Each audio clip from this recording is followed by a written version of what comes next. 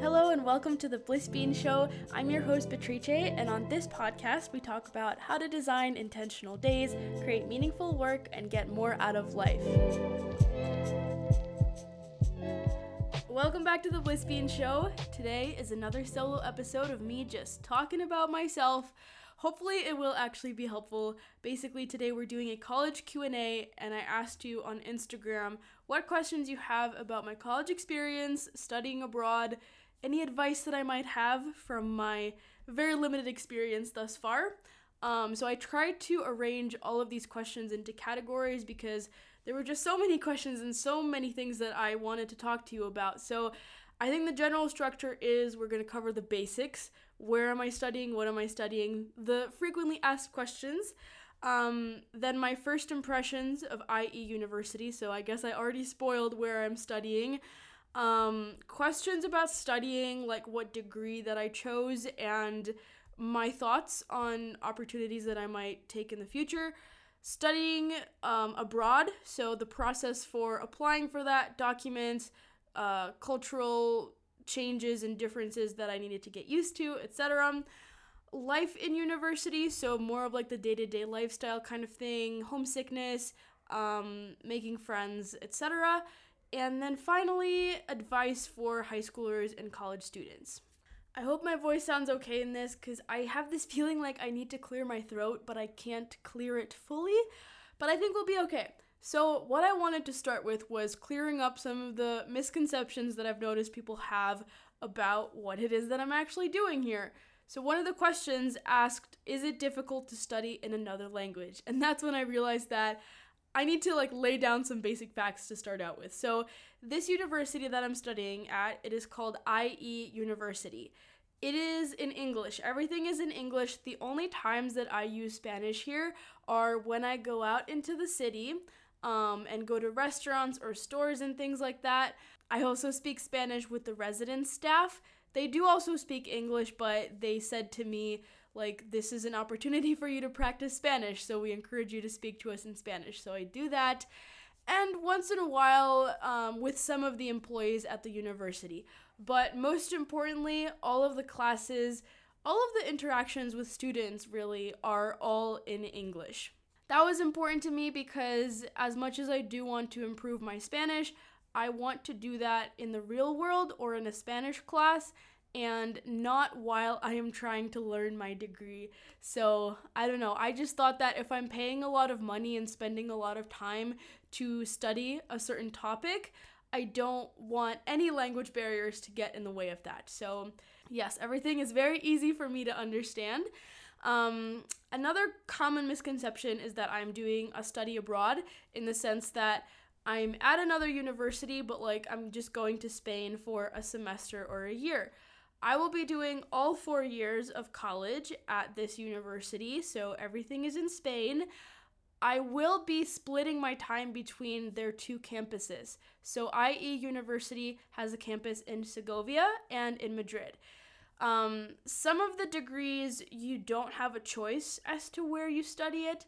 Some of them do. So my degree, I am studying communications and digital media.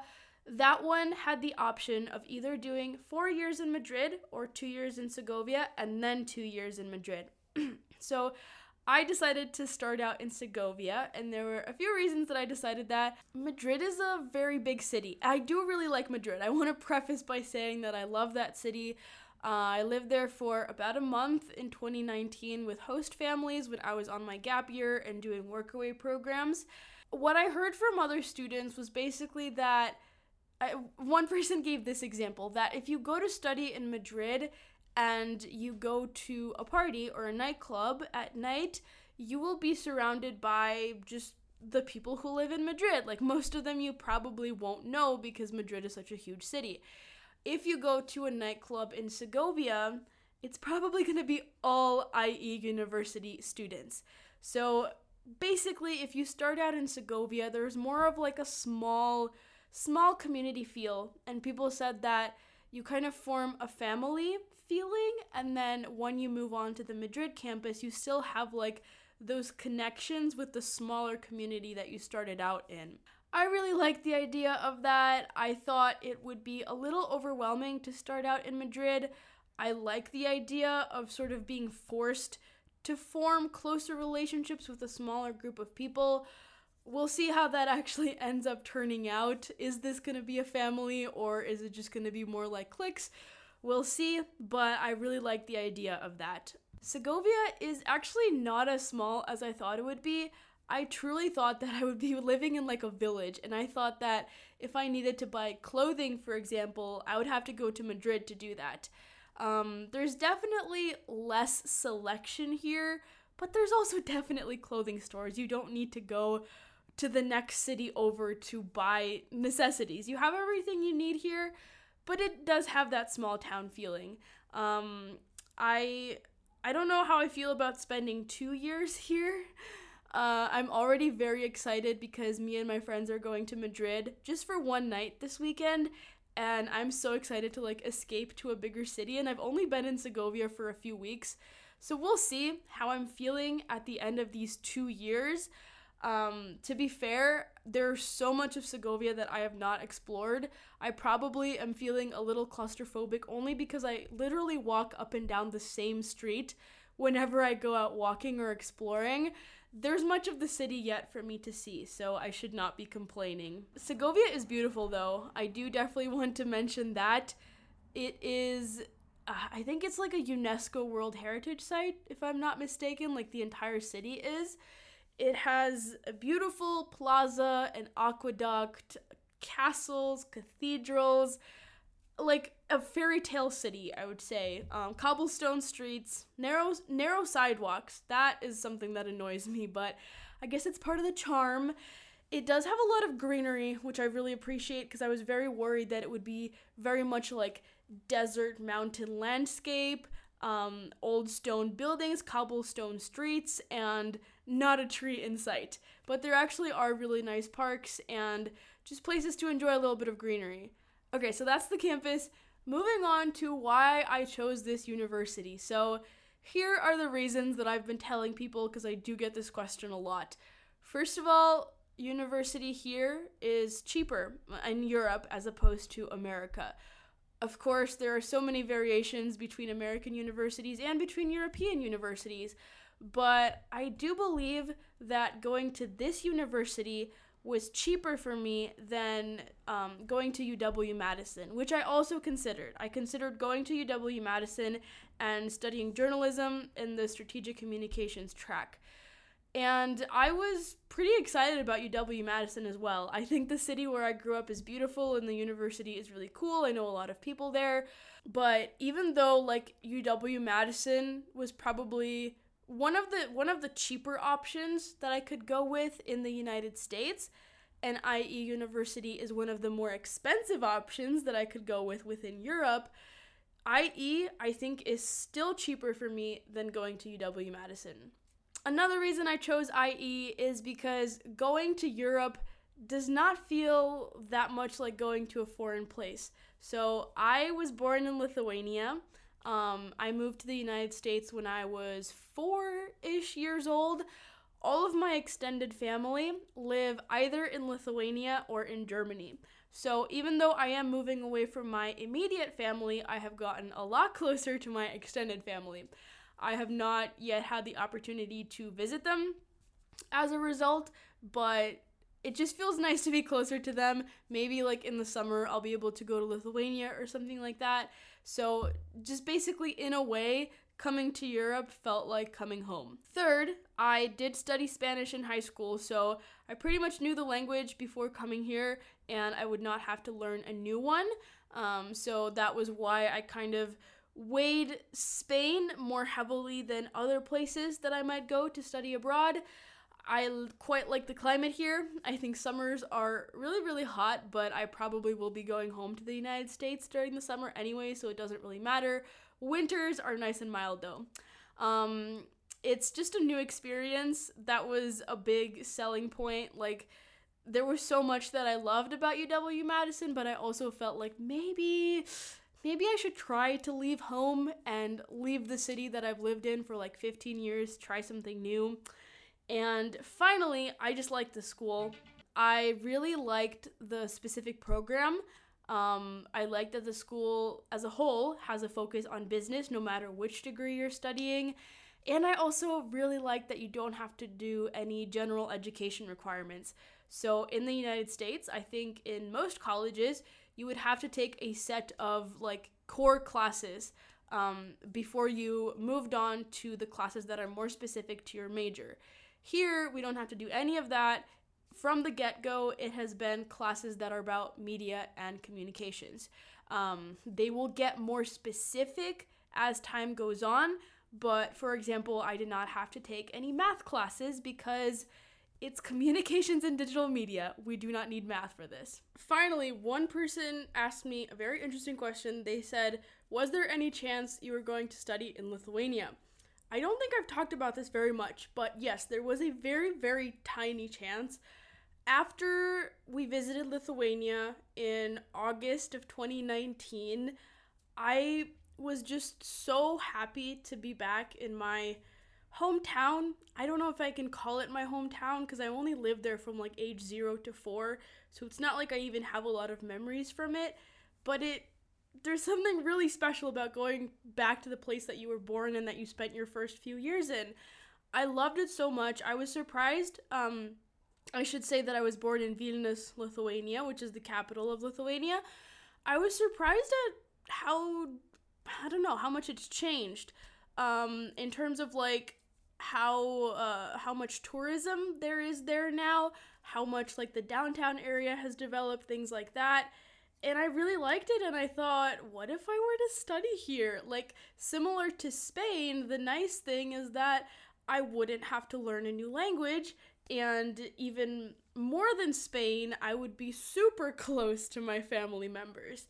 I did look at a couple of universities that had communications degrees, and I don't know why I ultimately decided not to go. I think partly because I'm pretty sure the programs would have been in Lithuanian. I might be wrong on this, but even though I do speak fluent Lithuanian with my family, it's like at home Lithuanian, not for a professional or an educational setting. So I think I would really struggle speaking Lithuanian at college.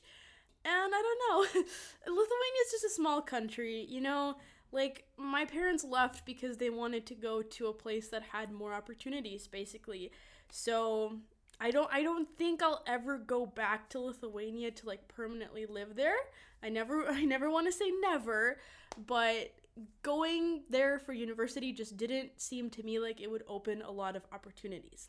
Okay, one more thing before we finish out this basics section is someone asked, are you paying for college yourself?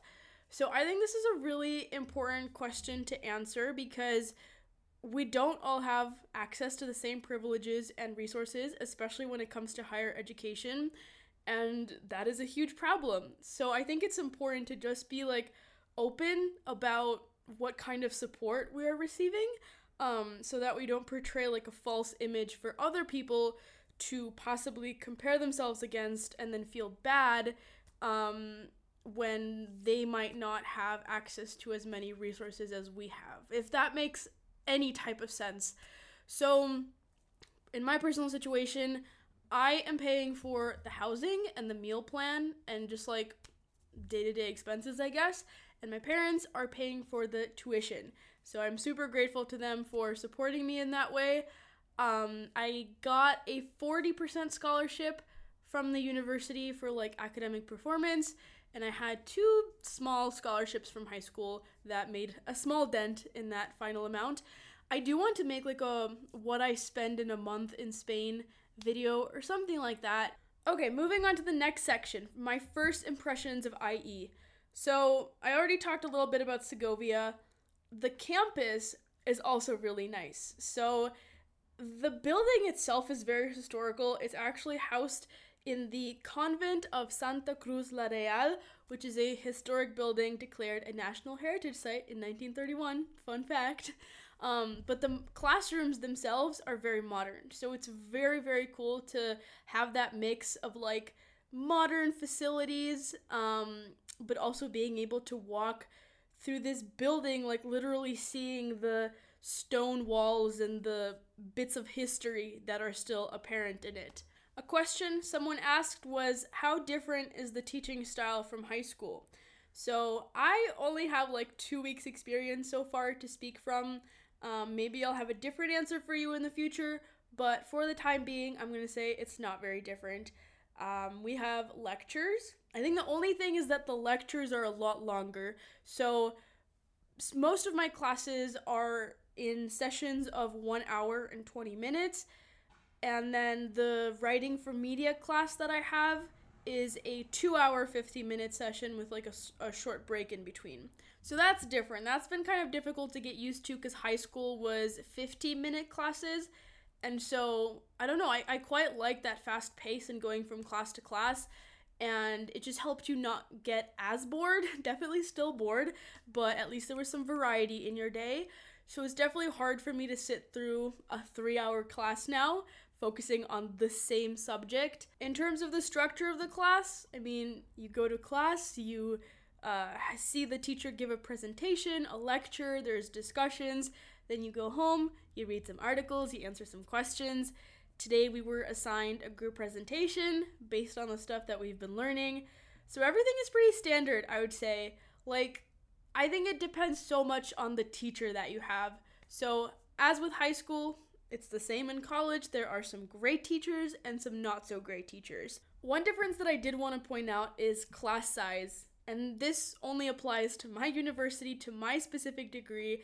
But our class size this year is like 60 people. So there are about 60-ish in the communications degree, and apparently this is a huge increase from previous years. I heard from, I think, a second-year student that last year it was 30 people. 30 people is more like the average class size that we had in high school. So 60 is a stretch. We have to go to a big room. We've been having almost all of our classes in the same classroom, which is a little annoying because it gets very tiring. We have a lot of class discussions. I wouldn't say that having 60 people has necessarily gotten in the way of that, but I would definitely prefer to have a class of 30 people instead of 60. We do have one class that isn't really part of our degree. It's called Writing Skills, and for that class, they did split us into 2 groups of about 30 people. So that's nice. But yeah, I do miss the smaller class sizes in high school. My favorite subject this semester, my favorite class so far, it's looking like it's going to be Communication Foundations. So this is like the introduction course where we try and define what communications is and then look at the history of how communications and media have evolved over time. The content is fine, but I think the reason why I love the class is because of the professor. She's super engaging and just leads discussions really well. As I said, it's hard for me to sit through these long classes and also always be in the same classroom, and her class, I think, is the best one at keeping me awake during it. One of the first activities we did in that class was comparing different articles about the effects of smartphones on teenagers' mental health, which, as you might imagine, was right up my alley, so that made me pretty excited for the rest of the class. The final question in this category is, do you think IE is traditional in terms of the educational system? So again, I've only been here for 2 or 3 weeks. I don't know if I can say much. For the time being, it seems pretty traditional to me. Their tagline is IE University, driving innovation. I don't know if they can market themselves too much as change makers. I don't mean any offense, but nothing has really been that different from any other university that I know of. So maybe the most different, quote unquote, innovative thing is that they recently decided to go paperless, completely paperless. And that has just been very annoying for students and professors alike. In terms of the classes, the way the whole system is structured, I don't think there's anything different from like if I had gone to UW-Madison. I don't know what I would classify as like a truly innovative, non-traditional school. The only example I can think of is Minerva University. That is famously the university that Unjaded Jade attends, where they like study in 8 different countries over the course of the 4 years or 7, something like that. and they do all their classes online. I actually read the book written by the creators of that university, which was fascinating. So if there is an innovative university out there, it's got to be Minerva. I would not give that title to IE. No offense. The next category is about studying. So this is where I get very introspective about what my life path is. So one person asked, "What are you studying? What do you want to be?" I think that's a very interesting question. I think that's a hard thing to ask these days. Like, what do you want to be? Because I think so many different careers are being invented. Like the career of the influencer, for example, that didn't exist like 20 years ago. So I think it's very, very difficult to just say like, yep, I'm going to study this and then I'm going to go directly into this job that directly relates to what I studied. As I said, what I decided to focus on was communications and digital media.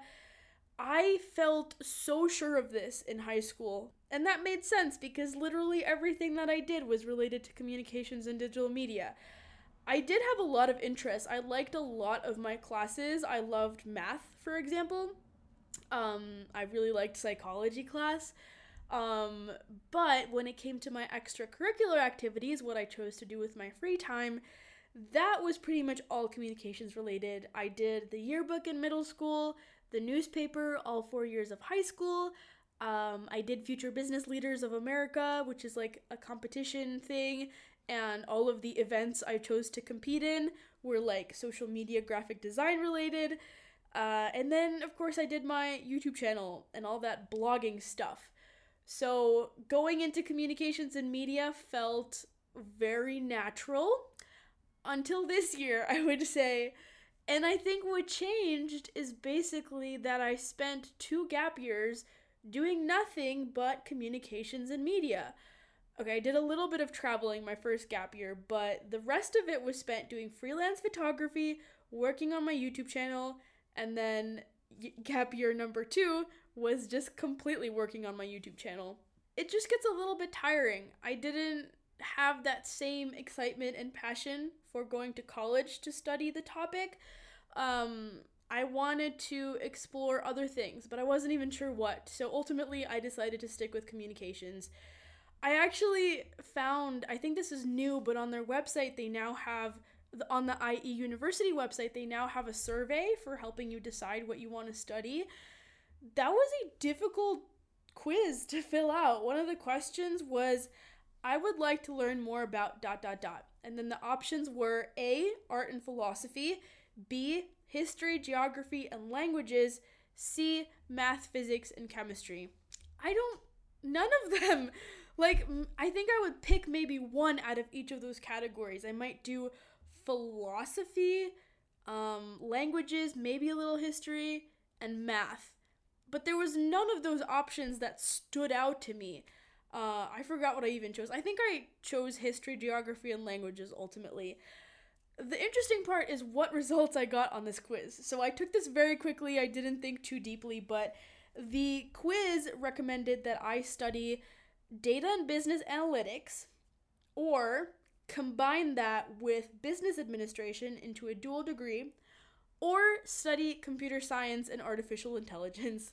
So, did you notice that communications was nowhere in there? I don't know. If I had not done communications, I also was a little interested in business administration. Once I got here on campus, though, I've been hearing that business administration is the one that has the most students by far, and so it's kind of considered to be like the degree for the people who don't really want to study and just want to party. So I don't know if I would have ended up happy there. Data and business analytics certainly sounds interesting. Computer science and artificial intelligence is also very interesting to me. As I said, I loved math all throughout my life. But I don't know if I could do just that for 4 years. I don't know if I want to go into a career that is purely computer science. So I have no clear answer to that. I'm just going to see how things go with this communications degree.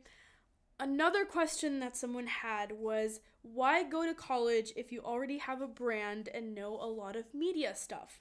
Great question. Another question that I've wrestled with a lot. I think one important thing to explain is that yes, I do have a YouTube channel and I have learned a lot from it, but the scope of my knowledge is pretty narrow. I know how to run a YouTube channel. I know a little bit about like the influencer marketing industry, about creating and selling products, social media marketing, things like that. But I don't know the entire communications and media industry.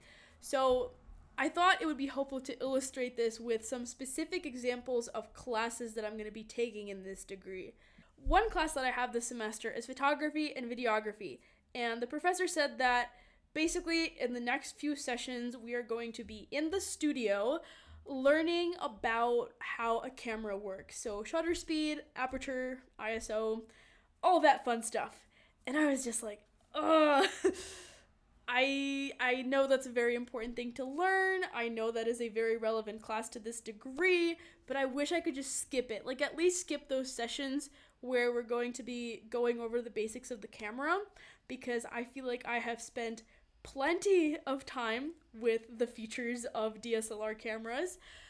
I am hoping, though, that the projects that we're going to have in this class are going to push me out of my comfort zone a little bit, because even though I do have a lot of experience with photography and videography, it's all kind of in the same vein. I pretty much just have done like senior portrait shoots and then YouTube videos, some kind of documentary-ish videos. So maybe I'll have to create something new that I've never done before and pick up new skills that way. Other classes that we have, though, are things like communication and law, consumer culture, events management, corporate communication, media and entertainment industries. These are topics I think I know very little about, and so I just think there's still so much more for me to learn within this field. Yes, I do currently have a job working in the communications field, I guess, and I enjoy it and it makes me money, but I think thinking in a long-term perspective, I don't really want to be doing YouTube forever, or at least I don't know if I'll want to do YouTube forever. Maybe I will, but I want to open other options to myself and kind of stick to this path of communications, but explore other areas of it that I've never really encountered before. And maybe one day I will work in those other areas, or maybe it will help me to improve my YouTube channel, or maybe I'll just know more and have more knowledge. Overall, though, I wanted to have the college experience, and by that I don't mean partying, but the college experience of moving out to live on your own, but like not completely on your own, something in between childhood and adulthood, making lots of friends my age, making possibly professional connections, discovering new interests, doing study abroad, learning, all that good stuff. I wanted to also go back to the language question. So when someone asked me, is it difficult to study in another language? So no, I'm studying completely in English, but I do have a bit of a dilemma. It's not really a dilemma, it's just a choice that I have to make and I'm having a difficult time making. And that is the question of what language classes do I want to take here. So, to graduate, you need to have a certain level of Spanish. To determine our Spanish level, we had to take a placement test. I took that placement test and I scored pretty darn high, if I do say so myself. I only say that because I went to the language center to try and check my score, and the person working there was like, whoa, you scored really high. Anyways, I'm gonna stop tooting my own horn now. So basically, I am not required to take Spanish classes, but I could. However, those will be like an advanced level of Spanish class, and so I will have to pay extra to take those. I will get credits for those, which is nice. So it's basically an opportunity to really like fine-tune my Spanish and work on my skills, also get some credits, but I do have to pay for that. Those are the pros and cons. Another option is I could take another language. So I think out of the offerings, I was most interested in Chinese, and that would be quite a challenge, I think, but at least it would be like in the classroom setting. I think that would be a lot easier than trying to self-study it. And I would also get credits for that, which is really, really nice, because then I would have to worry less in my later years of university about making sure that I have enough credits to graduate. Again, I would have to pay for those classes because Chinese is not required to graduate. So I think I have to make that decision pretty quickly because I believe that up until like people have had 5 sessions of their language class, they can switch levels, switch classes, whatever changes they need to make. And then after that, I think everything is like set. So I asked my friends, they have had 3 sessions so far, so we'll see. I think I'm gonna call my family tonight and talk to them about that, because if any year to add on some extra course load, some extra work, I think it would be the first year, because I'm pretty sure that like the general classes that we have to take the first year are the easiest out of all the years. And I'm also living in a residence, which means I don't have to worry about apartment living things like cooking. So I probably have the most free time this year. So I feel like it would be a good idea to get ahead of my credits by taking a language which I've heard doesn't have a lot of homework. It's basically just you show up to class and you do the lesson, you practice. Another possible path that I can take in my journey here at IE is doing something called IE Labs. So how do they describe these? I think they describe them as like fully tutored working spaces. It's basically it's a cross between an internship and a class. So it's like a short internship where throughout the entire project you are guided by a professor. So you are working with a real company creating a real project, but you're learning throughout the way how to actually complete that project. They offer labs in a lot of different areas. For example, there is food culture lab, tech lab, slow fashion lab, finance lab. There is a communication lab, which I guess would be like the obvious choice for a communications major. However, someone asked this at like the presentation. They asked, do we have to do the one that is what we're studying, or can we do other ones? And the person giving the presentation, she said that because it's your first year, you're not expected to have any experience. And so yes, you could do the labs from other degrees. If that is true, because she did later have to email us to like change her answer on a different question, so I'm not sure I can trust her information, but if that is true, I would absolutely love to do a lab in a completely different area, because I opened up some of the information about the communication lab and they give you some example projects that students have done, and it's literally like create a corporate video, create an internal corporate video, create a promo video, create a video showcasing blah, blah, blah. It's all creating videos, and at this point, the thought of creating video does not excite me at all. And so I think doing a lab in an area I have no experience with would be a really good way to explore different areas. Finally, another opportunity that we have here is study abroad. So I don't have a ton of information on that, but I'm pretty sure that the time that we are able to do study abroad is the first semester of our 4th year. IE University has a bunch of partnerships with universities around the world. There are some in South Korea, which I, for obvious reasons, was interested in. If those reasons are not obvious to you, it's because I did study Korean on my own for a while. Full disclosure, I have not studied in months and months, so I would need a lot of brushing up, but I just think that would be a really cool experience. Even if it's not Korea, I for sure want to do a study abroad somewhere. Alrighty, speaking of study abroad, we're going to move on to the next category, which is about my experience studying at a Spanish university. So one question that someone had was, how early should you start sorting out the paperwork? So the thing to keep in mind is that it will be different for everyone depending on which country you're from and which country you're going to. So for me, it was actually a lot easier than for the American students because I have a Lithuanian passport, which is part of the EU.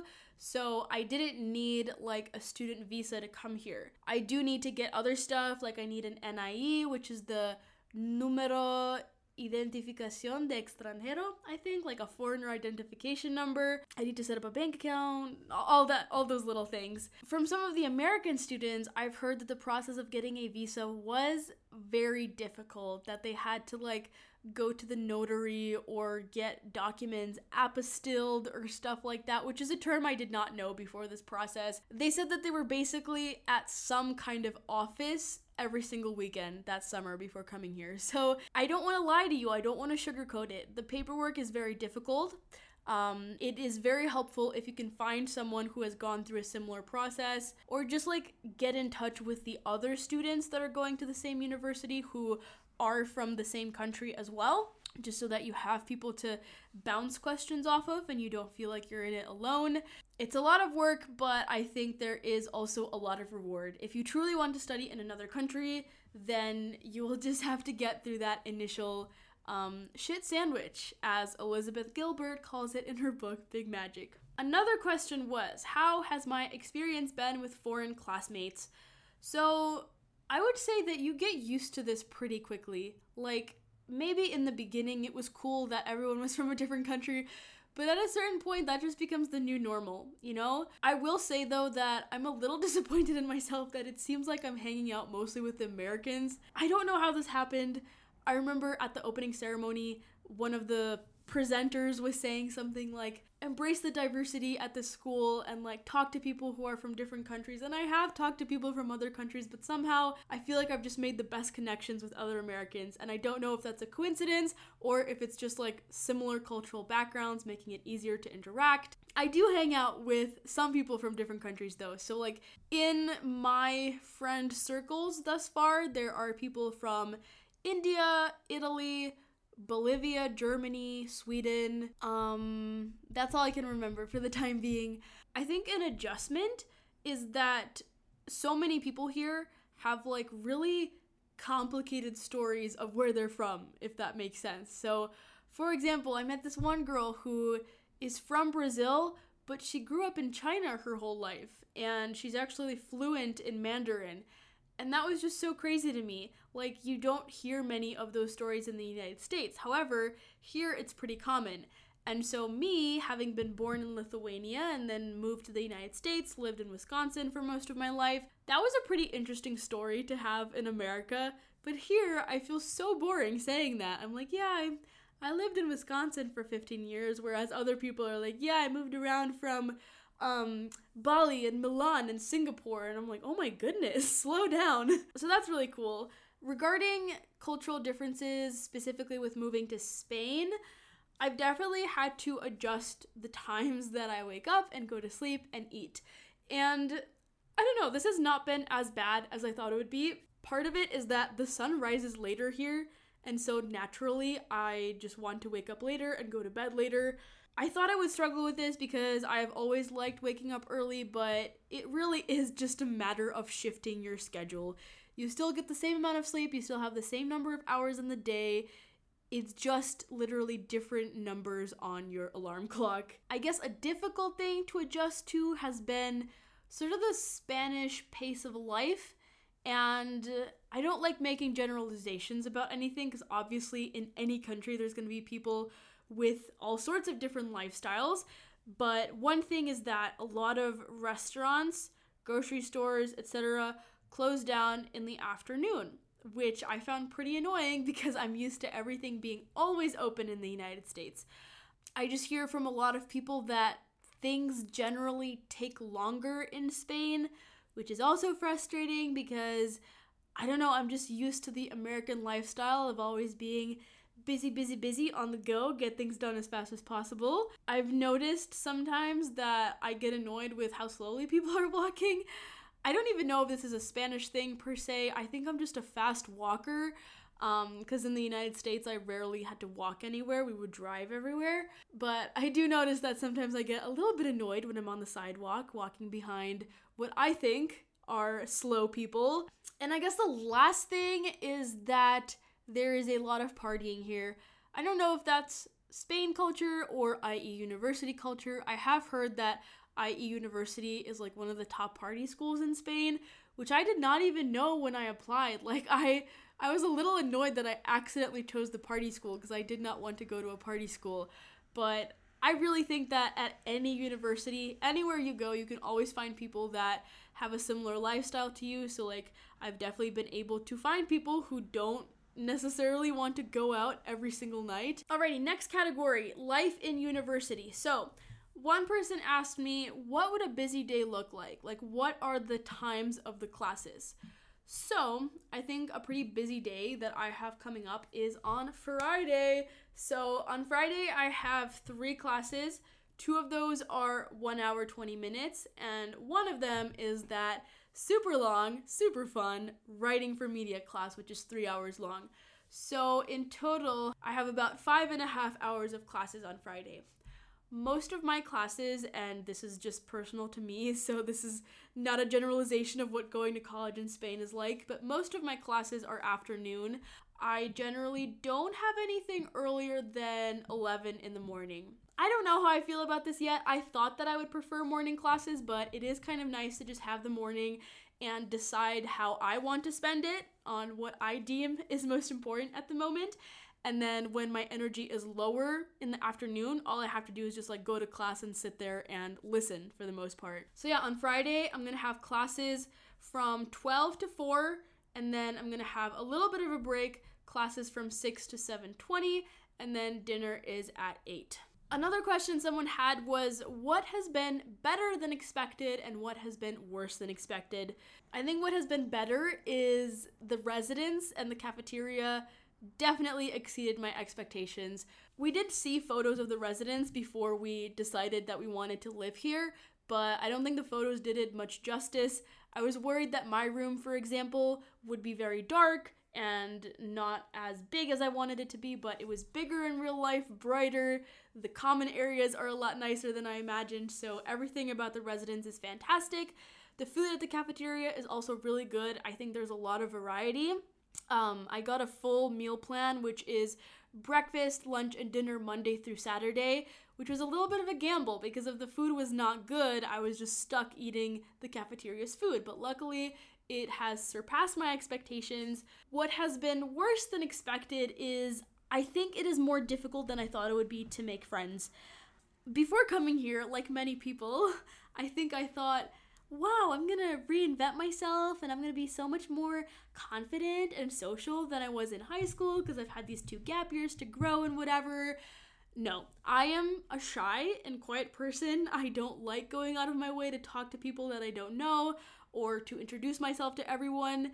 And I think pretty quickly you realize that a complete change of identity and personality is just not possible.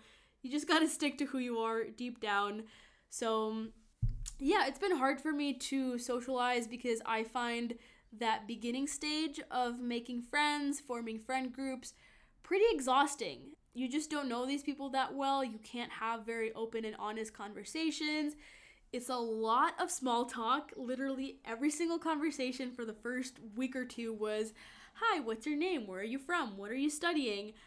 What residence do you live in? Just like that same script over and over. I know it just takes patience and that friendships will solidify soon enough, but for the time being, it definitely feels like it's kind of up in the air. Like the people that I thought I would be friends with in the first week, maybe I don't even talk to anymore. People I didn't think I would connect with, I actually did connect with, so it's all very confusing, but I'm hoping that with a bit of time, I will find a close group of friends. Another really good question was, how do you deal with living so far away from home? So, in case anyone doesn't know, home is Madison, Wisconsin, and currently I am in Segovia, Spain. So that is quite a distance. There is a entire ocean separating those 2 cities. You might know it. It's called the Atlantic Ocean. I don't know. It's not that difficult. I think the important thing to consider is not necessarily the distance, but like how easy it is to visit your family or how often you're going to visit them. So yes, Spain is a lot farther from Wisconsin than, say, California might be if I decided to go to university in California. However, if I went to college in California, I probably would only come home for Christmas and summer break. And that is going to be my situation with Spain as well. I plan on coming home for winter break and coming home for the summer. So in that sense, it's not very different. Like, as a human being, you don't feel that distance. You just kind of feel the time spent away from your family and the obstacles to getting to visit them. So obviously a big obstacle is that plane tickets are freaking expensive from Spain to America, more expensive than they would be from California to the US. Luckily, I am able to buy a plane ticket to go home for Christmas and visit them. So I would say the biggest difficulty is the time zones. So there's a 7-hour difference between me and my family. They're 7 hours behind me. And sometimes I kind of feel that loneliness in the morning. Like, I know that if I were to text them, they won't respond because they're sleeping, and I can't call them because I would wake them up. So pretty much we've been calling just after I finish dinner. That's the best time for us all to talk. But overall, I would say it's not that bad. Just FaceTiming them as much as you can, texting them throughout the day, just keeping that little bits of connection going is really important. One question someone had is, should I live on campus or off campus? So personally, the reason I chose a residence was because since so many things would be changing, I would be moving to a whole new country, starting school after 2 years of not doing school, and also trying to balance YouTube on the side, I wanted to keep my living arrangements as simple as possible. So I chose to live in a residence with a full meal plan so that basically my living arrangements and my food 6 days out of the week would be completely taken care of. So far, I feel really, really good about this decision. Obviously, it depends on what residence you'll be staying in and the quality of the food at your university, but for me, it has been fantastic. I do have a single room, and so one thing that I've noticed is that it's very important that I actually leave my room and go interact with people, because as much as I love being here on my own as an introvert, sometimes I just stay in my room too much. So this is something that I noticed happened last Sunday, is because there were no set meal times to go to the cafeteria and eat with the other students, I woke up and I went down to the residence kitchen to make some muesli, and no one was down there. I literally don't know where people disappear on Sundays, if they just like hide in their rooms as well. But I don't think I saw a single human being until I went out for dinner with a friend at night. The last question in this category was, do you get time to connect with your family and friends back home? Yes, but it definitely takes effort. You have to decide that you want to stay in touch with people. So with my family, it's easier because, first of all, my parents work from home, so they're often available, and also they just want me to call them. The more the better. So usually it's pretty easy. If I want to call them after dinner, then I just go ahead and call them. With friends, it does take a little bit of planning. So I think I've had 4 or 5 calls with friends in the time that I've been here so far. And that has been really, really nice because it is hard forming new friendships. At least for me, it is pretty exhausting for my social battery.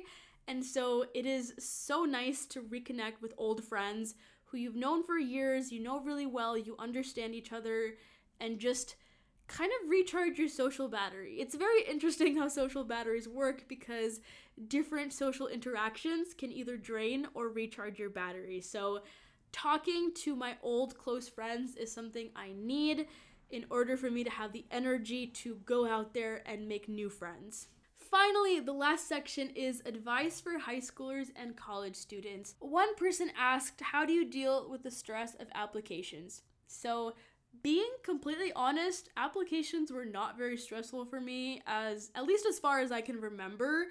Mainly that is because I did my applications during my gap year, so I didn't have school to balance alongside applications. However, some things that I would recommend doing are, first of all, please start early.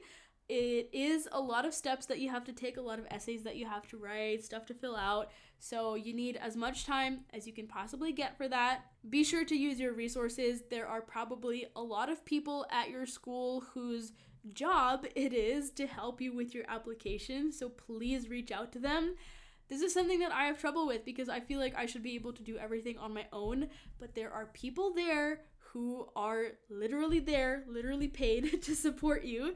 So please access those resources if you have them. Also, I would recommend a book called Where You'll Go Is Not Who You'll Be. I think that's what it's called, by Frank Bruni. This is a book my friend recommended to me back in like my initial stages of looking at colleges, because sort of a transformation that I had throughout middle school and high school is that I went from being someone who really wanted to go to a prestigious school because I did well in school and I just felt like that was the honor that I needed to achieve, you know, getting into a very selective school and proving to everyone that I could do that. And then as more time went on and I thought about the reasons why I was going to college, that just didn't fit, you know? Pushing myself to go to a really selective school and pay a lot of money for a very selective school didn't help me to get closer to my goals, which I talked a little bit about at the start of the podcast. Basically, I just want to learn more about communications and have a college experience.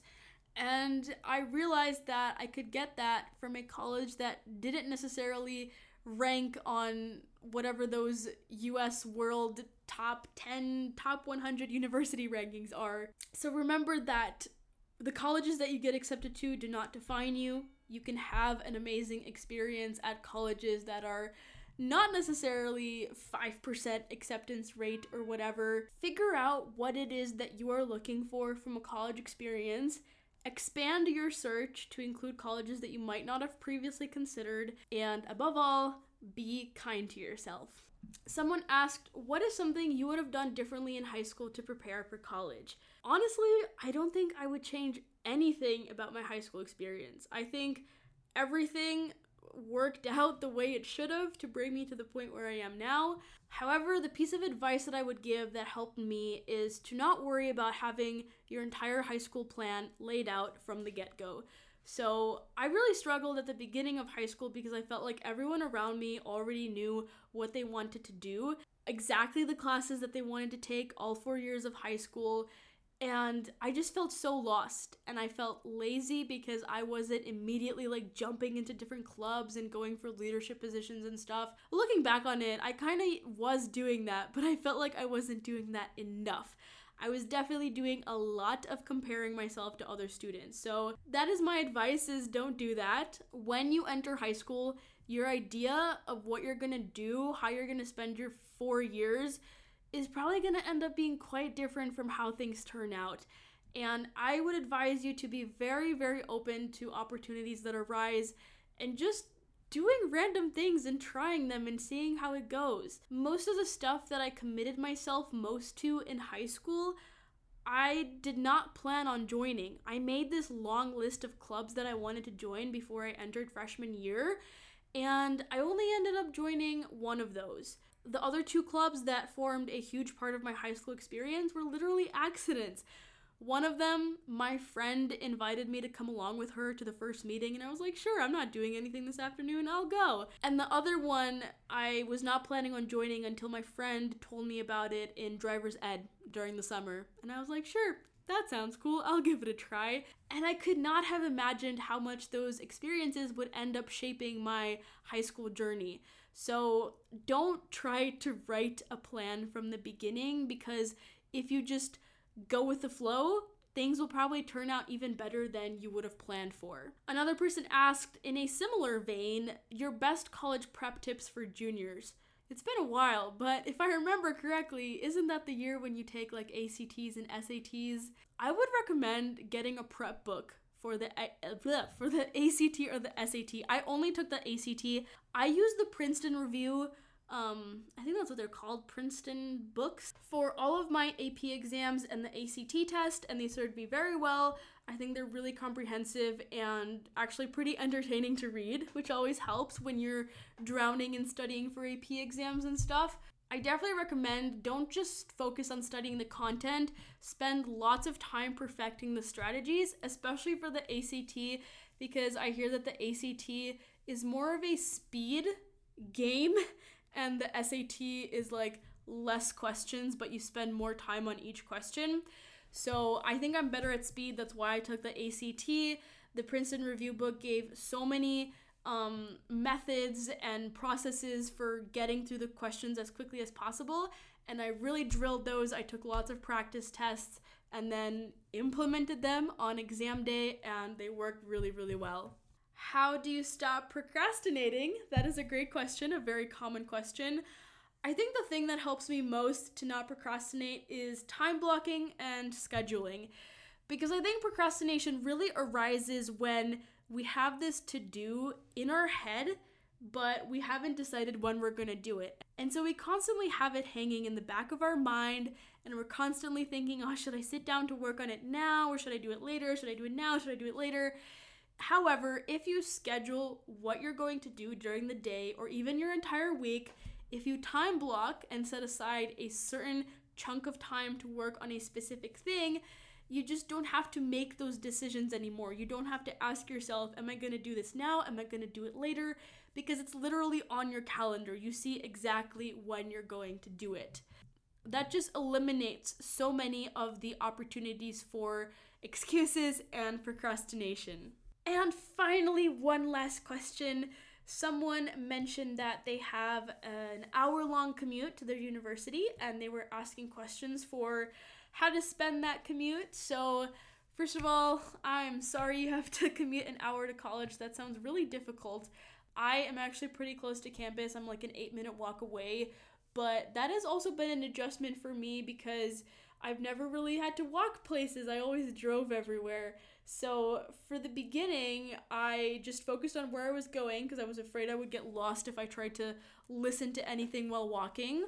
Now, though, I definitely feel more comfortable, and I have very much been enjoying listening to podcasts.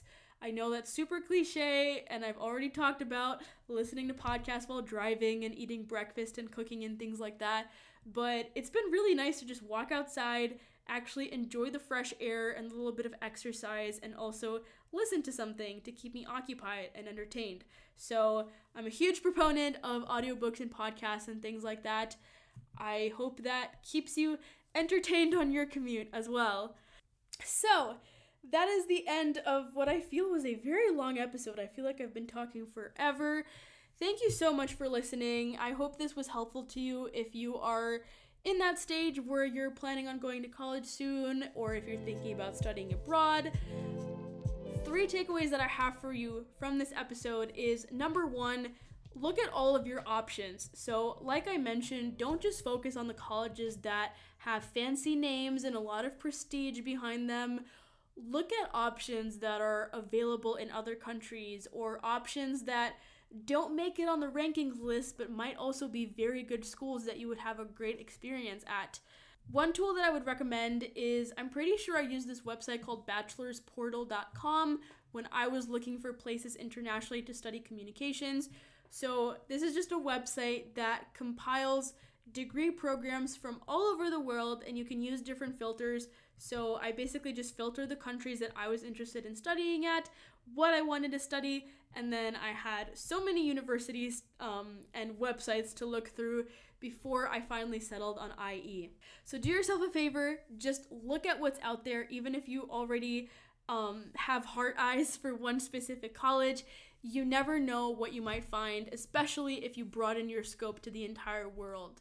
My second takeaway is less of a takeaway and more of just like a comforting reassurance, is that I think a lot of people are not sure about what they're studying. I posted about this on Instagram and got so many comments from people sharing their stories about how they've constantly been changing their major, they completely shifted the career that they wanted to go to, all kinds of different stories. So if you are confused about what you want to study, please do not feel alone. I used to feel very sure of what I wanted to study, and then that sort of broke down bit by bit, so I understand some of that. Ultimately, don't feel bad if you want to change your career path or change your degree. You have to do what's right for you. Very few people's paths are linear, so you just gotta trust the process, make the decision that feels right for now, and stick with it until you really feel like you need to make a change. Finally, I'm gonna end it with a super cliche takeaway, which is be yourself. I think that's a very important thing to remember in college. I was just talking about this with someone, how in the first few weeks of college, you don't really see people's true personalities because everyone gets here thinking that they're going to reinvent themselves, and then soon enough they realize that the best way to be is to just return to the personality that they've had their entire life. So I think that's the best way to make friends, is you're going to find the friend group that you're most comfortable around if you initially are yourself when you're looking for that friend group. It's certainly good to push yourself sometimes to try new things or see what it might be like if you were a little more outgoing and a little more social, but for the most part, if you are, for example, an introvert like me, You're gonna be happiest if you don't try to fit into some super outgoing and social mold, because you're gonna find friends who enjoy doing things that you also enjoy doing. So that is it for today. I will be sure to update you on how my thoughts on my degree, on this university, and on life in Spain change, because I'm sure they will over the course of this year. For now, I'm having a pretty good time. I think I've made the right decision in coming here, coming to this university to study. I hope you enjoyed this podcast episode and found some value in it, and I'll talk to you next week. If you enjoyed this episode, please share it with your family and friends and leave a review on iTunes. You can learn more about The Bliss Bean and connect with me on YouTube and Instagram at The Bliss Bean and theblissbean.com. If you'd like to sign up to receive the show notes in your inbox every Wednesday morning, that's theblissbean.com/podcast. If you have a listener question, comment, or suggestion, you can send a voice memo to hello@theblissbean.com. Thanks so much for listening. See you next week.